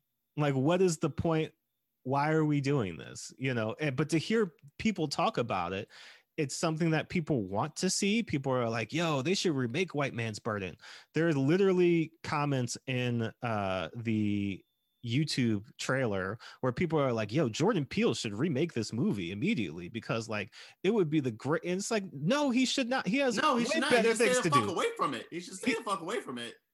Like Key and Peele should parody this movie, but like Jordan Peele has so many better things to be doing with his life and time than trying to salvage whatever dumbass idea they had to try to make this movie, because there's really absolutely no redeeming, no value. There's no value to this. Yes. So no. So these are some of the reviews. And this is part of the issue, again, when we talk about the way that these movies are received, because even the reviews that are shitting on the movie go out of their way to kind of give some praise to either the actors or the idea or whatever. So this is Stephen Holden from the New York Times back when this movie came out. Were it not for John Travolta's big-hearted portrayal of an unemployed white factory worker driven to commit a desperate act, the movie would be an emotionally frozen exercise and cautious high-mindedness. Again, what are we talking about? Are you talking about John Travolta's black scent? Yeah, my man thought this was a performance. I mean, it's a performance. It's just a god-awful one. It's a big-hearted portrayal, Cameron. He's really giving his all to portray the New York Times thought like this movie had a redeeming savior. They thought that John Travolta had the redeeming savior arc, I guess, but they didn't like the movie. I think they gave the movie like 2 out of 5 stars. Mark Savlov of the Austin Chronicle says, so simple, so broad are White Man's Burden's paint strokes that no realism outside of the obvious mundane can be elicited, and that's a real shame. And again, I ask, why is that a shame? What version of this movie do you think could possibly exist that would be helpful, entertaining at all, or really doing anything that's gonna, like, the idea of changing hearts and minds through film and art and media? There is validity to that in terms of like it starts discussion, it gets people thinking about stuff, but like those are like the best, right? Like that's like, those are films, those are albums, those are paintings, those are things that are like very talented people thinking very highly and critically of the art that they're making and making it with intention. That's not what White Man's Burden is. No. Pootie Tang has more artistic intention than this piece of shit. Yeah, no. Shout out to Pootie Tang. Would you be surprised to know that on IMDb somehow this seems like a low score, but this seems very high for this movie? It's a high score for this movie on IMDb. It's got a 5.3, which I would say, huh? Like the top 100, the top 100 movies, like they start at 8.9. Yeah, so they start at 8.9. I mean, it should be way less than that. On way lower than this. Amazon, it's like 300 something reviews, but it's got 4.5 stars. The Google reviews, there's not many of them, but it is a 91% positive review. And listen to, you can't trust the internet. Listen to some of these reviews on IMDb and just around the internet. Random IMDb review. This film is set in a rare alternative world where the African Americans have all the power and wealth. What is a rare alternative world where the African Why is it Americans. rare? I don't It know. doesn't exist. I don't know what they're trying to say. It doesn't exist. But bam. I mean, look. I'm if angry you- now. I'm like angrier than I was when I watched the movie.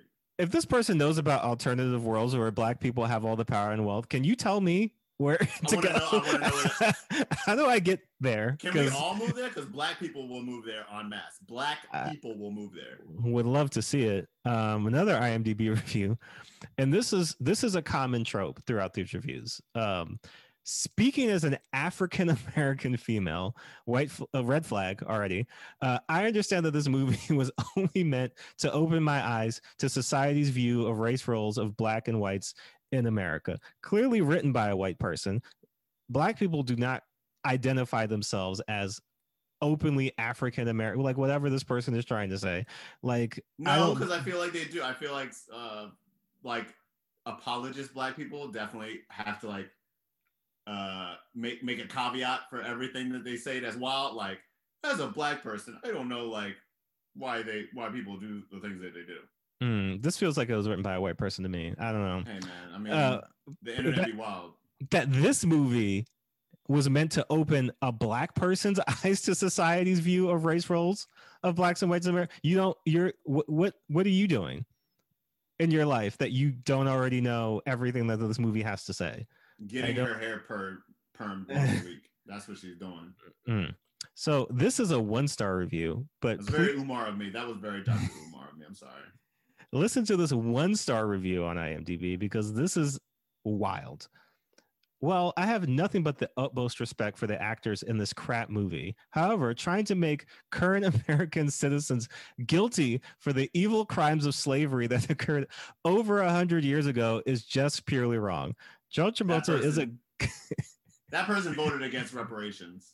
Oh, they're not done. John Travolta is a good to fair actor, and there are many other good actors in this movie. If we truly want to encourage better treatment of each other, the best way is not to talk endlessly about the evils of the past, but to encourage and promote and reward people for treating people fairly. The movie's concept isn't horrible. The execution is. There is no remote redeeming value to this movie. I'm very sorry to say that. I feel like that person's on the other end of like a viral video where they assault their black neighbor. So come at me, bro. Come at me. Even the 1-star reviews of this movie are very racist. I don't understand what's happening here. This is another IMDb review where the title is "Great Political Film," but you have to actually think. When I watched this in AP Government, why are you doing that? After it was over and discussion began. Government, by the way. This is advanced placement government. This is not just like 301 or whatever the fuck. Yeah, I'd like to talk to whoever's teacher this was. I was very surprised to find myself one of the 2 or 3 people in class who actually thought the film meant something. In my opinion, the magic of this movie comes in exactly there.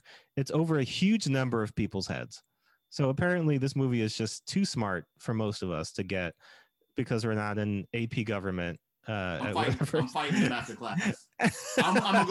I'll go to the principal's office on that. I'm going to the principal's office on that. I'm fighting him after class. If you go to Amazon, it gets worse. But one of the reviews says, I remember seeing this movie as a kid, and I cannot believe my parents were letting me watch this. As an adult, I now know why. I grew up in a small white town, and I think my parents felt it important that I do not fall into those closed-minded ways of thinking so common in small white towns. Everyone is different. Yep. Jordan, like everyone is. This is one of those things that you live your life, right? Yeah. You have a job. You ride the train every day, or you ride the bus every day. You go to work, you go home, you watch TV or whatever. Sure. Everyone else is doing that. There's 7 billion versions of that on the planet. There's 8 billion versions of that on the planet, right? Yeah. Not everybody. I have to constantly remind myself every day that we don't all think the same, even though they're pretty obvious rights and wrongs in our world, right? Sure. Genocide is bad. Yeah. Clean oxygen is good. Clean water is good, right? Yeah. not everybody believes that though. Not everybody believes like oxygen is good. Not everybody believes that you should drink water. There are people on this planet that go out of their way not to drink water because they don't fuck with water.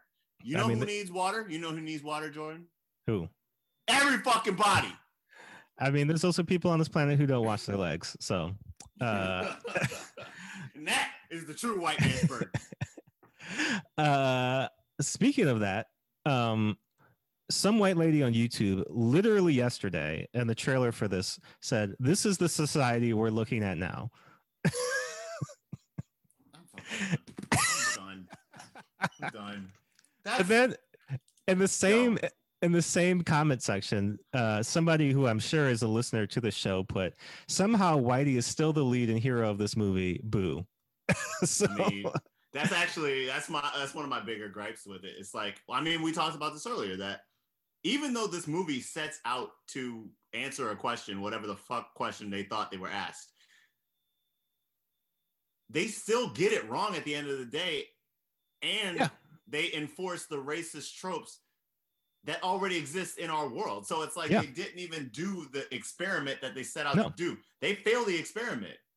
No, they made failed experiments don't get to be made into movies. You know what I mean? They made a literal white savior film out of a movie that's supposed to be about white people experiencing racism and prejudice in the way that black people do. Because and he still couldn't get away from making it a white savior movie. John Travolta does, I guess, what no black person is brave enough to do, which is kidnap their boss and then die for them. Fam. There's no movie. I mean, that's kind of it's not even that movie. I was thinking John Q. Yeah. Where he kidnaps like the hospital. Yeah, but John Q is because they won't give his son the surgery. Right. But like John Q actually makes sense as a John film. Q makes sense. I even saw that in the theater. Yeah, I mean, like the logistics of John Q don't make sense, but like I understand what's happening. Right. And the logistics of this movie don't make sense, but they actually like talk about the thing that they're trying to talk about. Yeah, no, John Q is a Hollywood big production. Yeah, this is a Hollywood big production, fam. It's from the producer of the Academy Award winning Pulp Fiction, fam. Of multiple Tarantino films. He produced Reservoir Dogs before this, and then he went on to produce all the Kill Bill movies.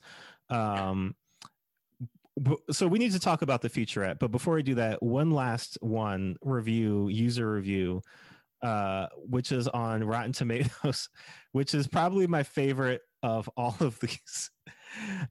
Thomas B says, "I like the concept. However, the role reversal of Peoples didn't really work here. It might have worked if it was the other way around."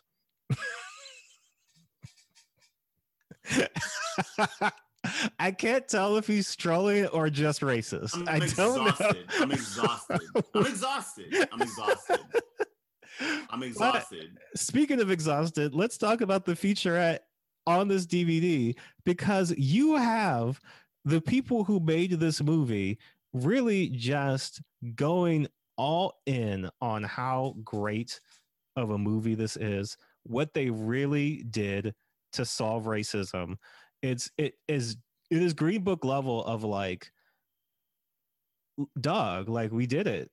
Like, how can you not understand? They are really high-fiving each other. They're high-fiving each other on this. So Lawrence Everyone Bender is. Yeah, Lawrence Bender is the person who got this movie made, because there's no way that I'm going to assume Desmond Nakano had any pull in getting John Travolta or any of these other people. I bet he had the idea and like pitched it to Lawrence and like. Yeah, and Lawrence was like, "Bet, let me talk to my homie. Yeah, I'm gonna talk to Tarantino. Tarantino's like, you know, a band apart company produced this movie, and like you get this. Tarantino does not show up on this. It's forever going to be a part of his. Yeah, he is like thanked in the credits. He is thanked in the special thanks section. But Tarantino did convince John Travolta to make this movie, and Kelly Lynch. He convinced them both to be a part of it. Which I really don't know what to make of any of that, because seemingly he was certain enough that this movie needed to be made, but did not want to be associated with it whatsoever at all. I mean, smartly so. Like, I think he was like, this probably gonna be bad, but let's see what it is. Like, It's gonna be bad, but why not? Yeah, I think it was let me pull my good friend John into this. Yeah, I think his thinking was like the 1% chance that this movie is great, like I get all the credit. Like that's when I, pull the Diddy and I'm all in the video talking about, how I believed in this movie from the start. And like, wow, like look at these people. Like I'm so proud to be behind them.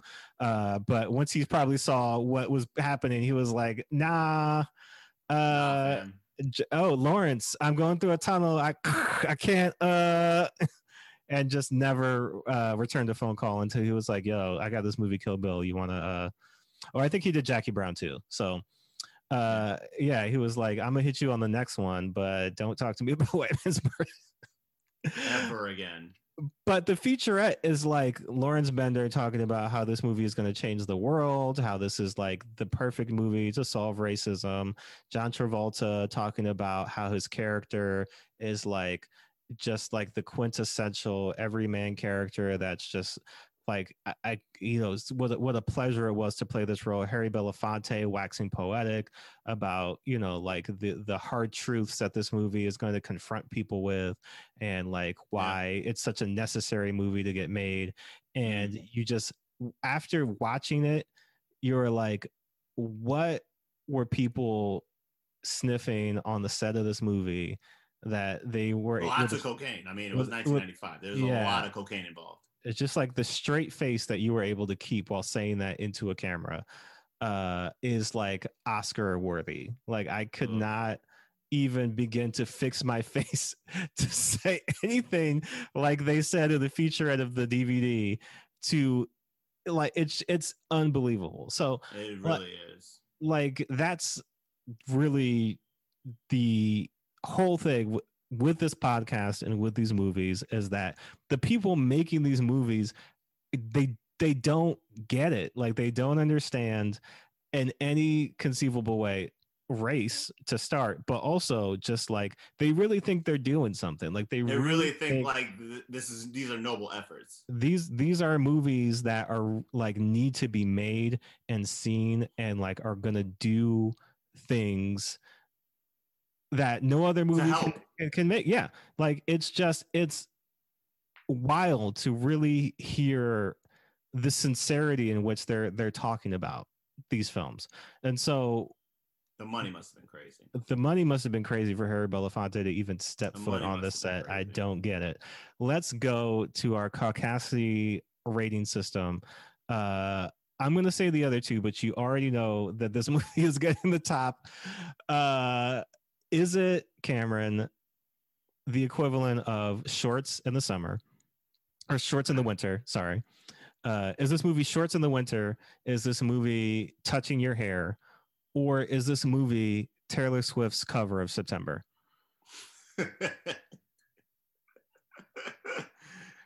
This movie is certainly, without a doubt, Taylor Swift's cover of September. Just egregious. Yeah. Unnecessary. Yeah. And without merit or care about like anything that came before it. Well, and the feeling of we're doing black people better than black people are doing black people. Like I'm making this better by doing this. You know, Taylor and Lawrence Bender have that in common where they think they're doing black people better than black people. And I have to say, yeah, they're not. No, not in any conceivable way. Not like, even in the slightest. I can't begin. If you can watch even what is on YouTube, it's not the whole movie. Don't watch the whole movie, but just watch any clip. Like pull up any of the clips that are on YouTube. 3 minutes of John Travolta in this movie. You just need to hear him talk. You just need to hear him talk to really understand. Actually, literally, all you need to watch, because I do believe that the very last 15 minutes of this movie are online. Watch the last 15 minutes of this movie. That's really all you need to see. It is beyond description and words. not even just how offensive and racist this movie is. I mean, Jordan, But- for real, you brought this movie into my life. I never knew it. I didn't even know it existed. That's the other thing, is that a lot of people don't know that this movie was made. It's been scrubbed for a good reason. Right. I think that's it. Is like it came out in 95, and then Travolta just kept on trucking, you know, made a bunch more hits, was super successful. That he made After Earth, and people yeah. are like, maybe this was a mistake. Battlefield Earth. Battlefield After Earth. is Oh, that's what- Smith's disgusting. That was also a bomb mistake. film. Yeah. Yeah, also his mistake. Yeah. Yeah. Battlefield Earth. Yeah. That was when people were like, I don't know about this Travolta. Maybe we should. I mean, that movie got dreadlocks in it. That movie got sci-fi dreadlocks, so we can do that. I mean, your boy is messy. Your boy is messy. Travolta has made some very questionable choices throughout his career. All over his career, man. All over his career. And like he's a good actor when I think you do what Tarantino did in Pulp He has Fiction, a which is charisma. like, he has a charisma. yeah, you have to direct him, because this seems like, Or material. You have to give him material. Like, yeah, this seems like him. This and The Fanatic, which is a movie that he made, I think, a few years ago, which legit is directed by Fred Durst, the Fred Durst of Limp Bizkit. Made a movie starring John Travolta. It is arguably his worst performance, next to White Man's Burden. Get me off the planet, yo. Get me off this planet. You want to know something else interesting? Lawrence Bender of White Man's Burden fame also is producing The Harder They Fall. The Jimmy Cliff movie? No, the Harder They Fall, which is gonna be like the upcoming Oh no, the black superhero, the black western. Yeah, that's him. Oh, He's doing that too. but then So everybody's in that movie though. yeah, two sides of the coin. I mean, like, you really think like, wow, like, Everybody makes mistakes, but yeah, how could he come from this to that? Like, who knows? oh fuck. So this is usually the part of the podcast where we're gonna try to remake this movie, but I'm gonna say no. I'm gonna. Yeah, I was actually gonna tell you the same. I was gonna be like, no. Yeah, it doesn't need to exist. In the words of Pootie Tang, I'm gonna say the no. This does not need to be even thought about. No, my brother. I don't think this movie needs to be considered at all in any way, No. shape, or form. There's nothing that needs to happen with this movie except for it to be buried for all time, and nobody. Yeah. What do I do with this copy? Do we bury it? Do I bury it in? I don't know. I think hopefully a terrible, disgusting fruit tree grows from it. well, you know, I'm gonna be up in New York not too long from now. I say we do, like, we get some sage, right? And then we go like full Office Space and just like destroy burn that bitch in the parking lot. Yeah, so we'll do that. That'll be content for the show where we literally eliminate White Man's Burden.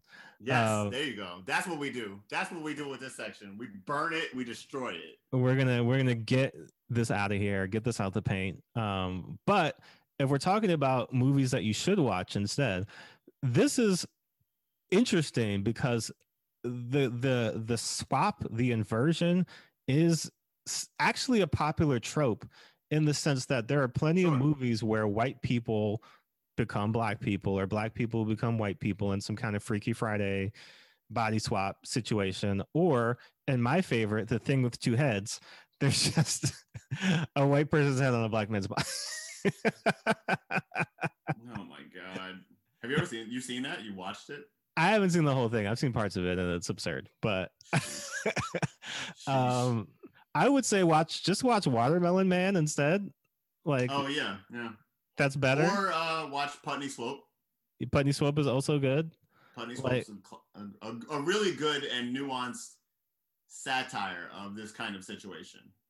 I want to say there was another one where a white person becomes a black person, because there's Black Like Me, which is that's the yeah, Black Like Me is a movie where it's based on like the actual reportings of this journalist who, for real, like just painted himself black and was black for I don't know how long. Like, well, because I think he went into the South and like, and Eddie Murphy made a sketch of it on SNL. White Like Me, which he is very famous for. Which was just a very like strange. I mean, white people crazy. White people do crazy things. Yeah, white people be crazy. Really, literally, you could watch anything and it's better than this movie. This is the bottom of the barrel. This is one of the worst movies that exists on our earth. Yeah, I mean, I really cannot stress. Actually doing like harm.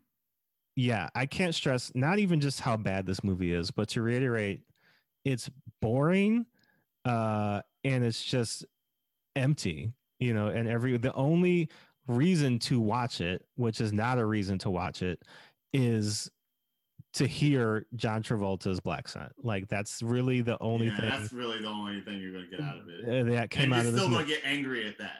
Oh, you're gonna get super pissed off. I mean, I you know, if I didn't have to watch this movie to do this show, I would not have watched more than wouldn't happen. I would have never seen this. I would have never saw this movie. So yeah, I think this is where we're gonna wrap it up. Cameron, let the people know what you have going on in the world. I'm still making cooking videos with McCormick Spice. Yeah. So if you like spicy videos, head on over to McCormick Flavor Makers on YouTube. Nice. And for that matter, check out my sketch comedy group, To Karen With Love, on the internet. We make videos. And where can we find you on the internet? You can find me at The Blipster on Twitter or The Blipster 1138 on Instagram. Nice. And I'm Jordan Clark. I make comics. You can find them on the internet. You can find them on Comixology. And got more stuff coming out soon, so I'll keep you all posted there. But if you do, and you should, want to interact with us and send in your feedback, if you've watched these movies and you want to tell us how you feel about them, if you paid $100 for your copy of White Man's Burden, please tell us that experience. And tell us about how you're going to get your reparations as a result of sending I want to hear about that.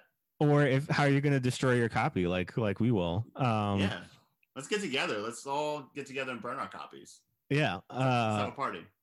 But yeah, if you want to give us some feedback, if you want to suggest movies that we should watch, or even pitch us your own revisions of some of the movies that we've talked about, you can get in touch with us at White People Won't Save You Pod at Gmail, and then we're also on Twitter at White_pod.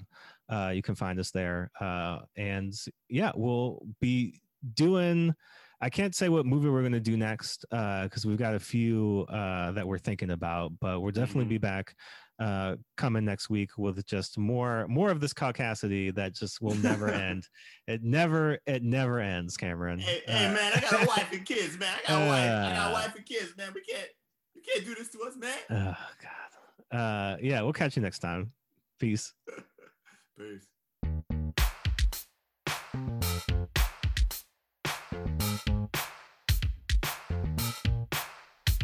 You can't save us. We don't want to be saved. You can't save us. We don't want to be saved. You can't save us. We don't want to be saved. You can't save us. We don't want to be saved. You can't save us. We don't want to be saved. You can't save us. We don't want to be saved. You can't save us. We don't want to be saved. You can't save us. We don't want to be saved.